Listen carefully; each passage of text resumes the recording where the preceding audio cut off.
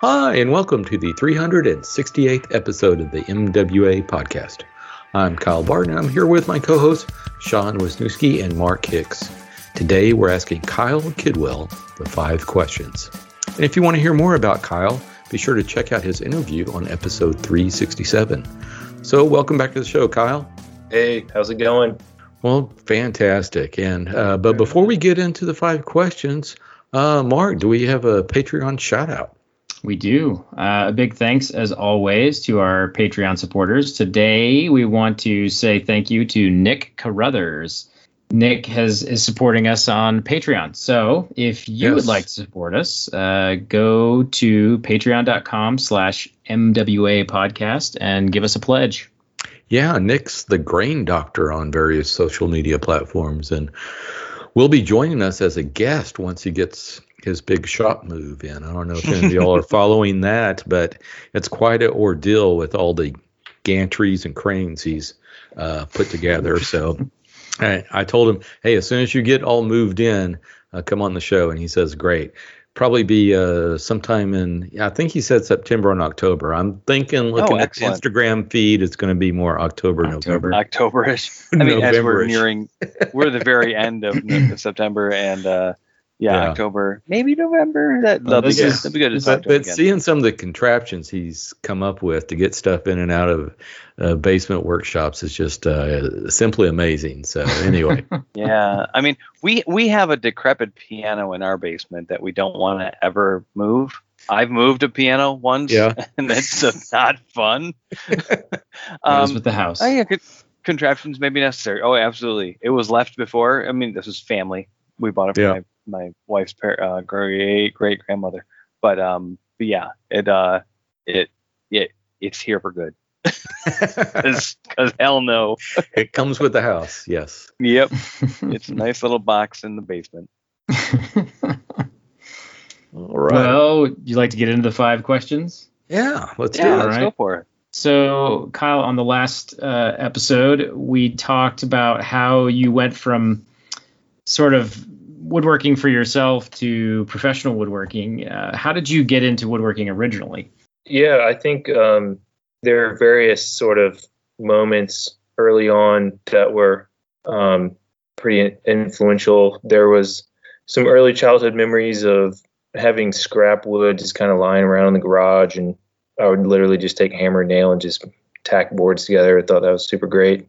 And then I went through a period when I was really into skateboarding, and I would, again, just take scrap wood and make like ramps and boxes and just obstacles for that. And that was super fun and just memorable. And then I have like one really vivid memory from, I must have been like maybe 8 or 9. And I was hanging out with my cousins, my dad's brother, his sons, and my uncle's. He's a hobbyist, but he's like crazy good. He says he's a hobbyist, and you see his work, he's really accomplished. And at that time, one of my cousins said he wanted a baseball bat. And so my uncle just turned a baseball bat right in front of my eyes. I thought it was like a miracle. I think I'll always remember that. I just, it was my first time seeing something really basic transform into something I recognized. And, I've just always remembered it. Oh, that's great. That's pretty cool. That's pretty cool. I too had an uncle like that. Oh, yeah. I mean, my dad's very skilled, but it was like a high school thing, and I wanted to make my girlfriend at the time a heart-shaped box. No relation to the Nirvana song. And no, really.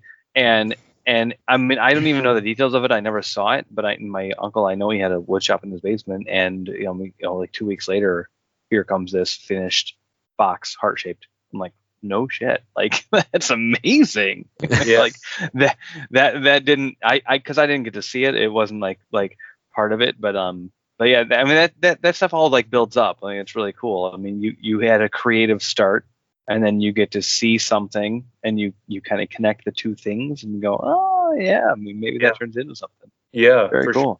Yeah, it was really great. Just it's like magic at that age. It can be so impactful. Yeah, no doubt about it. Well, so what's your favorite tool? I think right now, probably because it's the most recent thing, is the Minimax slider that I got in July, I think it was. Oh, fantastic. Yeah, I went from, I had a saw stop like everybody has, it seems. And it was, and I had a slider attachment on it, their industrial version, which I thought was pretty good. I can't say that it was. I was glad I had it. I'd rather have it than not, but I was always coveting the Euro saws with the scoring blade and just the action on the slider. And that machine has just been great. I don't even have like their super nice one. It's the SC3C, I think it's called. So it's only one step up from their intro saw. So it's really bare bones, but for me, it's like a game changer. Oh, wow. That's sliding saws are really nice. Yep. I'm glad it's there. Yeah, when I was at the Texas Woodworking Festival, Felder was there, and I was asking about them because they actually do have a flesh sensing technology on their sliders, but it's only on their top of the line machines. So it's like 20,000 plus machines that have this, because apparently it's some sort of sensor. I don't know if it's infrared or something around the blade, but it basically just drops the blade instantly, but it doesn't do anything about breaking or anything. So it doesn't ruin the blade, but so it just drops it instead of holding trunnion it. Drops. Yeah. Now I asked the guys if they thought that technology might trickle its way down to their lower offerings, and they said, no, probably not, because this is because it's so sophisticated and all that. But these were sales guys, so who knows? But anyway, was that the Felders? Do they all do the sliding feeds? Like, do they have the slides? Oh yeah. All theirs are sliders. European. Yeah. The Euro type styles. That's interesting that it would be so proprietary to the upper line. Yeah, I think, that's where they introduce it, but we'll see, in a few years. But then, of course, what was it? The parent company of Festool bought SawStop, and I think, I don't know if they have any other companies underneath them that build actual, stationary power tools, but who knows? Yeah. I have to say, some of my worst run-ins on the table saw have been with kickback, where it's really the SawStop technology that's going to help you there. It's, you have like a awkward drop off a cut or something, and type of wood going back into, and I definitely think the SawStop technology is great. And I hear about a lot of dado accidents and stuff like that, but none of those technologies, in my opinion, deal with the kickback issue. Yeah, no, none of them do. Yeah. And if you ever look close in any of my videos, and I always have the blinds closed so I don't get light coming, you'll see a piece of blue tape on one of the blinds. And you have something to shoot. Yeah. That's when I was doing like 45-degree cuts, and, a 45-degree piece would lay underneath that blade and get kicked back. Yeah. And I was standing out of the way, and they were small. Yeah, it's when you push from way off to the left. Yeah. And I didn't really think anything about it until I was done, because I was doing a bunch of these parts. And then I looked back, and I was like, holy crap. Broken window? No, it didn't break the window, but it broke it didn't even break the blinds. It just kind of blew out some these were little bitty small pieces of wood that was being kicked back. But I got to find a different way of doing that next time, which I have. So anyway. Yeah, there you go. I was gonna say, you want to see something scary, just look up kickback videos. Oh yeah. The damage they can do. Puncturing drywall, bruising ribs. Oof. Yeah. Scary stuff. Bruising groins. Yeah. Yes. I'm not that tall. I have that on my side. Anyway, so Kyle, who has influenced you the most in woodworking? I think I guess it depends on, if I were to pin it down to like an isolated occurrence, it would be the baseball bat with my uncle. That was super influential for sure. But I also have taken quite a bit from my time at Houston with Bill Houston, the founder of Houston and Company. I was there for a little over 2 years and just got to know him and how he ran his company. It just really opened my eyes to. I noticed early on he was very focused on, obviously he was aware and focused on the furniture side, but it struck me how much he was interested in the business side of it. And I feel like when I reflect on the time there, that just influenced me to think in terms of, you need more than, or at least for what I'm trying to do, or anyone who's trying to do it professionally, you need more than just good technique and a shop and all that stuff. You have to find a way to monetize it, and so in that way, I kind of view them as pretty influential, just trying to find ways to make what you're doing profitable or make it where you can, have a living off of the work. So yeah, those two things jump out to me, the baseball bat magic and my time at Houston. That's really cool. Is Mr. Houston still in business? Yeah, he's an amazing guy. I'm not sure how old he is. I think he's probably, I want to say he's pushing 70, but okay. I chat with him a little bit here and there, not all that often. It's usually when I'm like stumped and I'm trying to figure something out. I'll give him a call. But he'll still go out there and mill stuff, mill a tabletop, and get on machines, and it's awesome. He also runs it. He's handing it over to his son. It's like a father-son company. So very cool. He's doing a lot of the administrative stuff and bidding and materials and all that kind of stuff. And his son manages the shop, runs the shop. But he still definitely gets out there, which I always thought was really cool. You hear stories about people who get so distracted with the business side of it that they're not doing the thing that drew him to woodworking in the first place. So I always appreciated that he made a point of, putting time in the shop just because he likes to do it. Oh, very cool. Yeah. So what has been your biggest stumbling block? I mean, that should be plural for sure. It's not. There's no way it's just one thing. A couple things that come to mind is, again, going back to the business side of things, I struggle with stuff like pricing, where, it takes a long time to make a chair, to make anything. And I'm trying to fetch a reasonable hourly rate or shop rate. And when you do all the math and put it all together, you're like, that can't be a $5,000 chair because no one's going to buy it, So I struggle with that stuff a lot, especially with custom pieces. Just trying to bid stuff where I want to get paid and be compensated for what I'm doing, and having a shop and the expertise, but worried that I'll go too high and lose the work. And I'm not sure if that'll ever go away, that concern. Yeah, that's the first one that comes to mind, actually. My uncle from the furniture company had a saying that really stuck with me, and he said, "If you're going to starve, you might as well be rested." Wow, that's deep, man. That's super deep. If you can't price it and make money, you're better off not getting the job. Yeah. There's no point in exhausting yourself just to lose money over it. So. Yeah. Like I said, it stuck with me. It's something to think about. Yeah, no, that's good. I like it.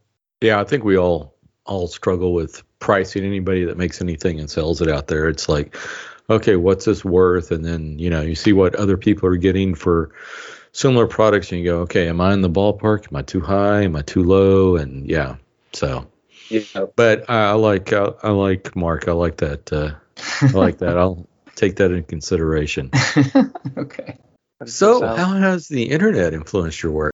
That's another one where it's so hard to put it all in one or two sentences. I mean, the internet has a tremendous impact on what I'm doing, just researching tooling and technique. YouTube is huge. In that respect, the internet is super influential. I mean, I guess you guys mean that in terms of in any respect, or like in design, or all? Any of it. Yeah, anything. Yeah. And another thing too is I really have been more and more kind of connecting with the community, which is a new thing for me, like talking with you guys and some people on Instagram. And that's been awesome. Like I've been impressed with how willing everyone is to share information and try to just connect with each other. And, I view that as like a bright spot. It's just good to, I don't think that was really possible even like 10 years ago.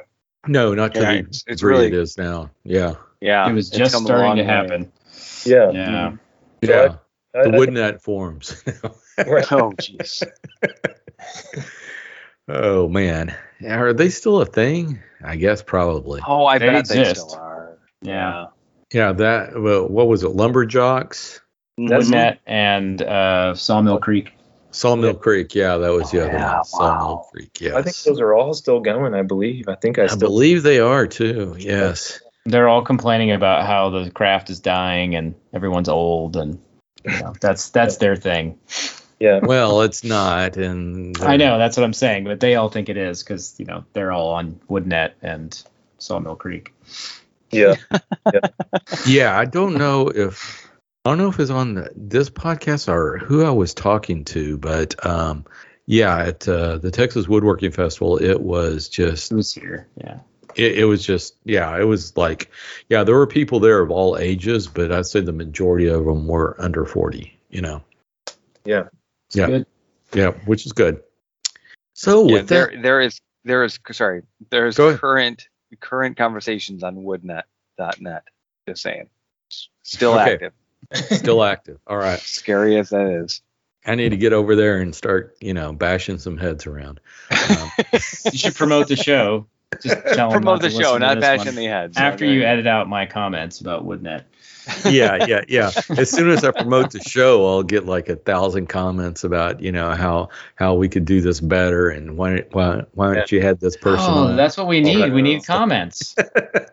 We've been trolling the wrong group. Constructive Exactly. criticism.